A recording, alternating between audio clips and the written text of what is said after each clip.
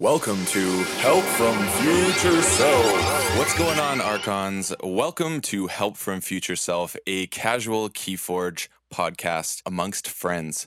Unfortunately, we do not have Scuzzy Grew and Alex today. He is on vacation, but I've brought another Keyforge friend on here, and it's Sir Dan from Sanctimonious has joined us today.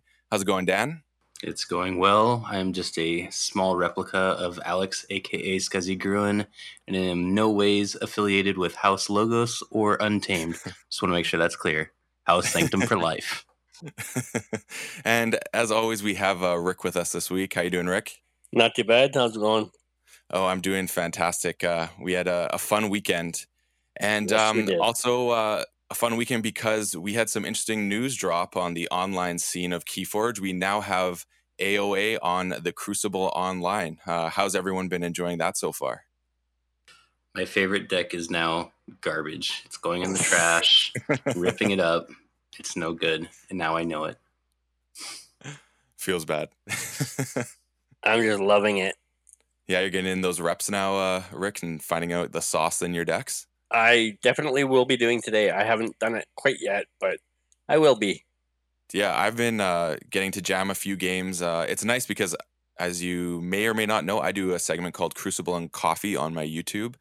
And I've been exclusively having to run with my collection of Coda decks, and now I can bring AOA into the fold. So that's been really fun. I think it's not that as buggy as I thought it would be. There's obviously a couple things, but they did a good job fixing everything, I thought. No, they did. And the nice thing is it's open source now. People may not know that. It's been JDL has given it over to Cryogen, who Cryogen has then open sourced it.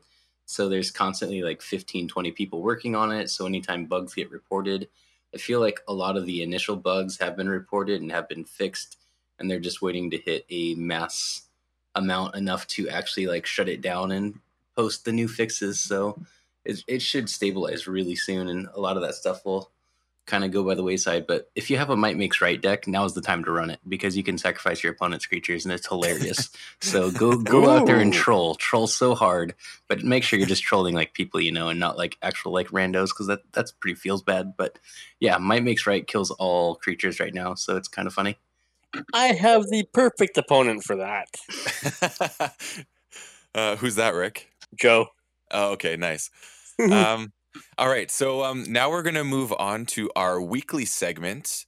As you know, we've been rotating through a couple new ones, and now we're going to go back to one of the originals because Dan has not got to participate in that, and we thought it'd be a fun one. So this week we're doing Over Under. Rick, why don't you kick things off and show us the ropes on this one? Well, I often heard a lot about this artifact that I'm going to mention, but I'd never played against it until the weekend where we did our event. But Heart of the Forest is actually a lot stronger than I once anticipated. It just shut one of my decks down pretty much completely. Yeah, it is a very strong card, and if it's in the right deck, it can really cause some damage. And it's interesting that you chose that card in particular because I know Dan has a few Heart of the Forest decks. Maybe even sold one to you, Blake. Sucker. No. Yeah, Heart of the Forest is a great card. Like, you really need the deck to back it up. You need to have either like a couple miasmas that you can stall out your opponent once you both get to 2 keys. You need a key cheat and a way to burst Amber if you have like Untamed, like a full moon and some kind of archiving, or just some way to really burst through that last turn and forge that 3rd key while your opponent's stuck at 2 keys. Other cool ones I've seen have had logos with interdimensional graft. So if they go way above, or logos and redacted is really silly with a Heart of the Forest. That one sounds crazy. Because then you just get enough Amber so that you forge and hit your redacted at the same time in the same turn. I feel like that card is it's one of the, if not the most skill testing card, because there's so many ways and interactions that you can play it. And I feel like you almost have to play Keyforge not the standard way when you have it, and you have to really plan your turns ahead of time, and sometimes maybe hold longer than you normally would in certain situations. Sure. Well, I think a lot of times too, you're just playing a normal game of Keyforge, and then once you hit it, if you hit it in a situation where you're ahead, like sometimes it's almost worthwhile throwing it away unless you have a way within your own deck to get rid of it. Or when you play if it drops turn 1, like in the opening 2 turns, it completely puts the game on its head, basically. A little bit. I've jammed probably 10 or 15 games with different Heart of the Forest decks now, and it kind of changes it. Like, I've tried the route where I try to stay at one key forever and build up a critical mass, and that's kind of fun. But at the same time, a lot of times your opponent gets so far ahead that you're not actually like able to build up like that critical board mass to do the like big reap turn where if you have like a bunch of like 4 or 5 untamed creatures out, you reap 4 or 5 times and then play key charge. So Hmm. yeah, it's a puzzle. There's definitely a Yeah, lot of reps to get your head around it. interesting. And Rick, your experience has just been playing against it on the weekend, right? Yeah. Yeah, I got hosed by the same deck. We had a new player at our Triad tournament on the weekend, June, and she had a really great Heart of the Forest deck with Grunt Buggy, which was pretty crazy, and it was piloted really well, I think. But yeah, it was a really challenging deck to play against, and it really made you think and plan, and it was fun. Mm-hmm. Nice. So Dan, what's your over under? Audible sigh. Blake's used to hearing those when we're playing against each other. So I came in really, really, really high on Martian Generosity. So it's 1 amber Mars action card. Lose all of your amber and draw 2 cards for every card or every amber discarded this way. So I mean, if you play it and you have no amber, you're drawing 2 cards, which is pretty sweet. But where it gets really silly is if you're at 4 and you pushes you to 5, you draw 10 and you have key abduction. It's a free key. I thought this was going to be so overpowered, and it still kind of is. Like, but my expectations were way higher on it. I've been jamming a bunch of games. I was mentioning my favorite deck, and it's the Master of Mush Growth, and it has the Drummer Gangernaut combo. It's got Glimmer Nature's Call combo. It's got a Nepseed to double key abduction. But yeah, the deck has no amber control, and so it's pretty much a coin flip deck. And it makes me so sad. I thought Martian Generosity could really carry it, and it just can't because I'm like so dependent on drawing that or drawing one of the combos early to get the first couple keys that you need, or at least get 1 key to set up the 2 key combo turn. And yeah, sometimes you just don't get there, and the other deck goes faster than you. So Martian Generosity, I thought was just gonna be like kind of like Lands Junior a little bit, but easier to pull off, and it kind of is and it kind of isn't. I'm not saying it's like a terrible card. It's like still a really, really good card, but more has to go right for you than I first thought it would. I mean, if anyone out there has the opportunity to play a Martian Generosity Key Abduction, I do recommend it. Dan put me onto one and I got it and I played it. And it's honestly like one of the most satisfying feelings when you do pull it off. So it may not be something competitive, but definitely something you want to play casual because it's so much fun to do and to pull off. So you're right. It is got some consistency issues, but when it does happen, it's like one of the best feelings in Keyforge, I think. No, I think you just really need a deck that does play a regular fair game of Keyforge well and has Amber control. Like that's the main issue with my deck is I have 2 cards that control Amber. And I mean, if I pull off Martian Generosity, I see those 2 cards, but that's only 2 cards. And so sometimes you're not getting there just because you can't slow your opponent down. Yeah, fair.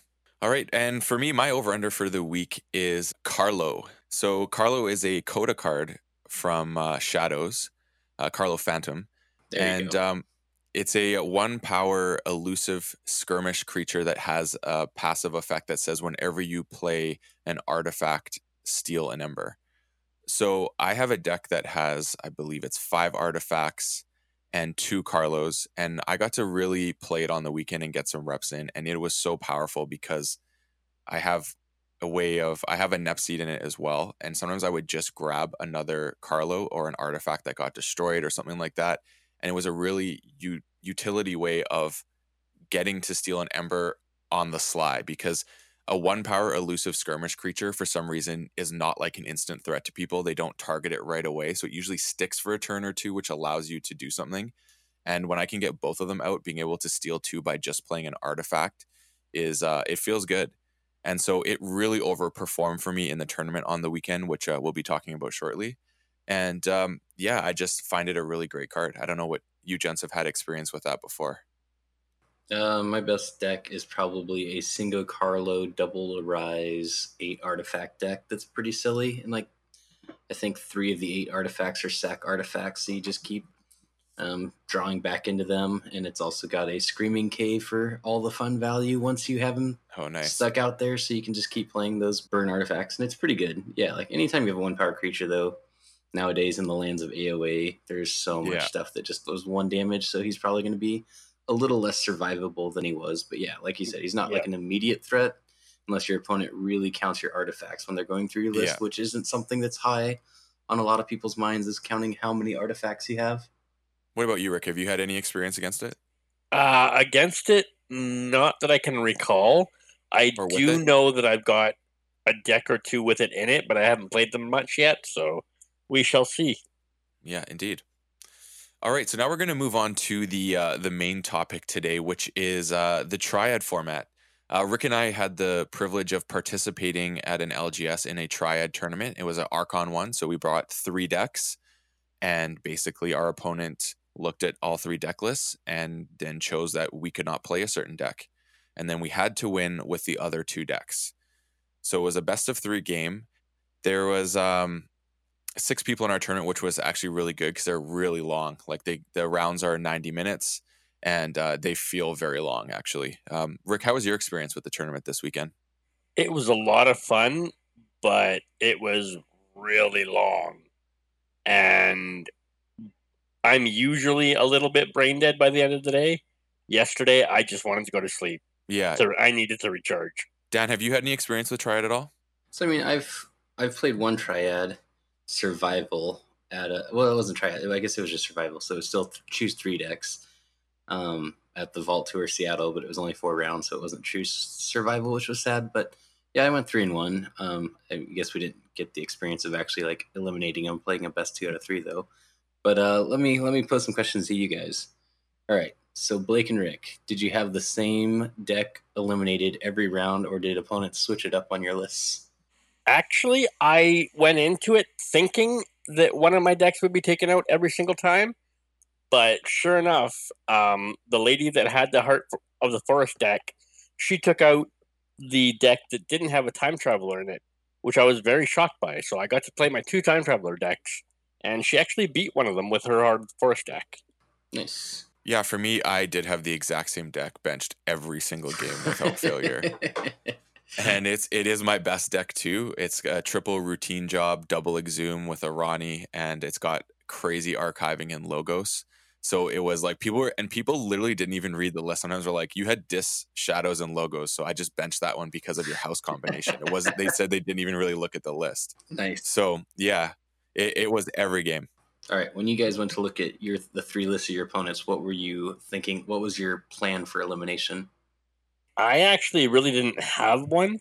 I just looked at the list and was like, okay, I could have trouble with this, this, and this. I'm going to get rid of this. It was basically just what cards I thought I would have trouble with. For me, I was kind of looking at.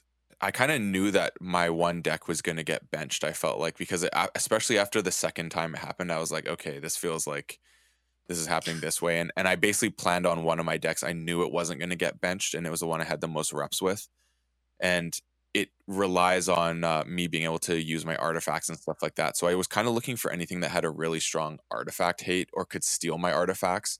Those things came into mind of wanting to not have them necessarily dealt with. And then the other thing I was looking at was, did they have something that was like a crazy burst house that could key cheat? So basically an untamed suite that had like for example, one guy had a deck, I can't remember who it was exactly, but the deck was essentially triple dust pixie with a full moon, a hunting witch, and a Chota. And I was like, yeah, this deck is just literally if you're on the 3rd key, you lose if they've been not playing Untamed the whole game. You're just gonna get wrecked basically. So I was just like, yeah. So that was the one I benched there because I was like, even though I thought some of the other decks may give my decks trouble, I just knew that deck was gonna be a big challenge. So I was thinking more like matchup and then what's just gonna be problematic. All right. So when you got your one deck eliminated every game, how did you choose between the next 2 which one to run first? Did you think about the matchup and the other person, or did you just have it already set in your mind which deck you're going to lean towards for the first game? I wasn't sure how it goes about like choosing the deck that your opponent chooses against you because I don't know if there was a discussion on that or No, there there's wasn't no. anything You really. you just both choose blind going into the first game. There was in some matches I was hoping they were going to choose this deck first because I thought this one would be a better matchup. But then I also I put a Twitter call out, and I cannot remember who was the person who responded to this, but I asked for like what's advice going into Triad, and there was this one person, I for life of me cannot remember their name now on this, think it's Key Fortune, wasn't it? Yeah, I think you're right. I think it was. Good thing you have me here, Blake. Yeah, as always. Um, so what his advice was to sleeve all your decks with the same color sleeve. So if one deck's getting benched continuously and people see, they're not like auto going, oh, that's the one I should get rid of. And then the other advice he gave was to play your best deck first. And I did that. And then when I got to my second deck, which was not as good, I noticed a huge problem. And I was like, oh my goodness, this is going to be problematic because this deck that I thought was pretty good, ratings looked good. But when I started playing it, I hadn't got a lot of reps in and I didn't know how to properly pilot it. And that's one of the reasons why I brought it was I knew I'd get some reps in. I noticed there was a problem and it wasn't as strong as I thought. And I ran into issues. So then after that first game, which was my first loss, I pivoted instead of playing with my strongest deck to playing with my weakest deck first. And it worked out pretty well because once I started doing that route, I was able to either get it out of the way or then I could switch to my other deck in between. If I was like, oh, this deck is not good against this deck, I can now switch to my other deck and then so on and so forth, go through it. So that was the one thing that happened for me was I found that going with my strongest deck first actually did not work well for me in this instance. Cool. Rick, did you have any strategy going into that? Not really, because I thought my strongest deck would get benched every time. So I was just going to go with my other time traveler because I had 2 time travelers going in. But the one time that I didn't get my top time traveler deck benched, because I know it so well, I just went with that one first. Cool. It was more of a what do I know better? Sure. I'll go with that. Makes sense. All right. Probably the last question on this whole topic would be when you're selecting your 3 decks, what did you consider? Did you try to have a certain lineup? Did you try to take the same houses, or is it just purely we know this isn't true for Blake, but the ones you have the most reps with? Again, I just went with what I had most reps with, what I knew best, and what I thought would be the most easy for me to pilot. Yeah, for me, I actually did go with my 2 decks that I was absolutely certain about are the 2 decks I have the most reps with. One is my best deck, I know that. And then the other one was the deck I had the most reps with. And then the third one, I kind of made like a game time decision. I was gonna go with this Grunt Buggy deck. That's really gross and it's fun. But I kind of was like, you know what? I feel like under the time constraint, this deck could be problematic. I didn't want to go to time. So then I literally just chose my next highest deck. And I was like, and part of my thought process was, you know what? Even though this is like an event, it's not like a big anything on the line event. So I thought it'd be great to bring a deck that I haven't spent a lot of time with that looks good on paper and try and like figure it out and get some reps in and stuff like that, which did happen. And so like I was happy with my decision. Awesome. Yeah. I'll close out. Like I've put together my 3 deck triad list when Denver was the thing that was going to happen. And that was actually a format. I was kind of formulating thoughts and I figured I wanted one deck at least that was like heavy artifact hate, which I do have one deck that'll just crush any artifact deck because of the number. I think it's at least 1 Poltergeist, Neck Lifter, Speed Sigil with triple Nexus. Like you use their artifacts more than they do, so I figured I would have one just like anti-artifact deck in the lineup, and then hopefully that can sneak through my 2 better decks sometimes too if they're concerned about their artifact usage. Yeah, that makes sense. I like that strategy. Yeah, I thought about that. My pool didn't have everything I wanted in that case, but yeah, I really like that. I think having like a tool chest set of decks is not a bad idea at all. All right, so just to wrap up our tournament with the Triad, there was 3 takeaways I really had from this, and one was that bringing your decks that you're very familiar with and have a lot of reps with is definitely a smart decision because there's definitely you should get reps in with decks before you take them to tournaments. Get out of town. This is a local tournament. Come on. But it was more because of the mental fatigue that does exist when you're playing like these kind of marathon games. And that is the main reason that I think you need to know your deck well so you don't have to spend that mental energy because you're already going to be using a lot of it throughout the course. So that was a big one. And the other one was just come up with a banning strategy based on your decks. I kind of know what is out there and know what will hurt you, and if those cards exist, maybe have those.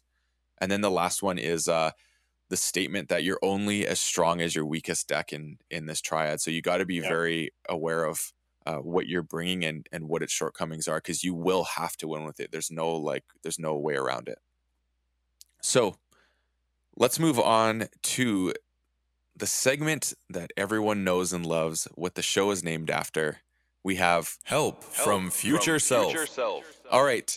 So, Dan, why don't you kick things off? And as our guest, why don't we allow the guests to go first? Tell us about your level up Help from Future Self moment. Yeah, so this is kind of like, so we kind of talked about, I've had to kind of bench my favorite deck, the Master of Mushgrowth. I wanted that deck to be so good. I had a lot of fun. I actually took it to a chain bound and went 1-2 with it, and I was blaming the pilot a lot. And that night, that was pretty necessary because I made a lot of mistakes and didn't play very well. But now that I've jammed, I think I've jammed 10 games with it on TCO in the last 2 days. And I started off really hot. I was like 4-1. I was just high rolling into my Ganger Drummer combo just over and over again, and then hitting Martian Generosity Key Abduction to close out games. And like, it felt so good. I beat somebody that had I think it was like a 14 chained power level 3 deck. They were 17-2 with a Coda deck, and I just smashed him 3-1, and I was feeling so good. And then all of a sudden, I went from 4-1 to 4-5, just losing 4 games in a row where I didn't high roll. And the major issue, I kind of alluded to a few times, is just you really need Amber control in this game. If you have no Amber control, it's every game you're going into is kind of a coin flip, even with something as busted potentially as Martian Generosity, Key Abduction, Nepenthe Seed. You still have to draw those cards, have them out at the right time, have enough Amber built up before you can fire it off. The Drummernaut combo is also very important to the deck, and if Drummernaut and Martian Generosity, which sometimes happen, are both in the bottom 5-6 cards, it's just a rough game when you can't slow your opponent down at all. So yeah, Amber control, apparently, in a game where you need Amber to win the game and to prevent your opponent from winning the game, is very important. And I need to stop chasing some of these wild fantasies that you can overcome it with other things. That's fair. I still think you should still have fun with decks, and I know you take things pretty seriously, but I mean, it's that it's a fun deck at the end of the day, so I don't think it's a total write-off. No, I really enjoy playing the deck. I mean, I'm not actually going to put it in the shredder. I'll continue to pilot it and take it out and mess around with it because it is a lot of fun to play. There's a lot of really cool lines with Nepseed and Glimmer where you can recur Gingernaut Drummer, Gingernaut combo, or just recur Glimmer Nature's Call combo. There's really interesting lines, and it feels like there's a lot of power, but just the lack of Amber control really just makes it kind of tough to stomach when you can't find the pieces you need. So my Help from Future Self moment is kind of about awareness and deck awareness. So during the course of the tournament on the weekend, and then when Dan and I played last night on TCO, where it's a little easier to have this occur because you don't have the physical cards in front of you to see. When you have cards like Nepenthe Seed, Glimmer, Exhume, Mimicry, things like that, because then it affects your opponent's discard as well. You really need to be aware of how many cards are left in your deck as it gets lower and lower to know that if you're going to be playing out 4 cards and drawing 4, that if you only had 3 cards in your deck left, you're going to be shuffling. So if you were holding that Exhume that turn, or for example, your Nepenthe Seed or Glimmer, anything like that, you're essentially just having a dead card in your hand afterwards when you go to shuffle at the end of that turn. So I just learned that I just basically misplayed by, I could have not played a card as well and kept my discard alive for one more turn, things like that. And in one game, it almost was a deciding factor because I was counting on pulling back like a Schuler to put off a key. So things like that, exhuming a Schuler was the play I was looking for. And just being very aware of things like that so you know what you're able to do and when you can do it. So I just needed to take a moment and just really, as the deck gets lower, just know that count and know if you're playing out so many cards that you don't get caught with your pants down in a way where you were planning on doing some play and now that has just gone out the window. You guys play weird up in Canada, playing with your pants down. Goodness. No, he's right. I knew that was going to be a comment. It's tougher on TCO because you're just clicking and you're not paying attention. The number is there, but I find myself on TCO not realizing it a lot more. When I was playing a bunch of TTS games, I was way more cognizant of it because you actually have to hover over to draw your cards at the end of the turn, and that'll give you the number. And then in real life too, you can see it, but it is definitely a level up moment when you realize hey, I've got 4 cards in this house, but if I only play 3 of them, I can keep this, Exhume alive in my hand by just not playing 1 card. Or, if you can play Glimmer, I've done that with the Master of Mushgrowth, where I've not wanted to reshuffle my deck because of such Nepenthe Seed actions, and I've played a Glimmer to return a card to my hand that I wasn't planning on playing that turn, just to keep my count correct for the following turn to retain the Nepenthe Seed ability. Yeah, I think it can be something that can be overlooked. And yeah, it's just the awareness, and especially when you're playing like marathon games like that, it's easy to like those little things you're kind of auto checking, but as you get more tired, you're kind of your mental fatigue sets in and you're not kind of looking for things you normally would. It's just important to always give like a checklist for certain things when you have certain cards that are going to help you get where you need to go. Indeed. All right. So I think that's going to wrap it up for today in this episode. Just want to give a special thanks to Dan for filling in for Alex today. And Dan, where can we find you and other folks on social media and whatnot? Sure. So I'm Danis Someone, DANISSOME1. That's on Twitter and Twitch. Stream randomly. And then I've even got a YouTube channel that's super close to hitting 100 subscribers to get that nice custom subscribe link. And then I also do the Sanctimonious podcast with my good friend Jake Freed. Me and him do a weekly podcast as well that usually comes out Monday evenings or Tuesdays. So check us out. Yeah, definitely check them out. They have nice long episodes and go into a variety of topics. I know, it feels like we just started. Like, seriously, we're done. Like, yeah, we're done. It's great. We're in and out. We're just the casual amongst friends. Okay, we don't want to exhaust you. I'm a friend. We've just taken this relationship to a new level. Aww. And Rick, where can people find you? I'm the Wheeling Keyforger on Twitter. And as you may or may not know, I go by Boulevard Paper Fight. That's BLVD Paper Fight, both on YouTube and on Twitter. And feel free to reach out anytime. If you're not familiar with my Crucible and Coffee segment, check it out. I do it most mornings. And we just want to thank everyone for tuning in. And as always, stay forging. Archons of the Crucible. This is not for this podcast. This is only for the Sanctimonious podcast. Now forge those keys.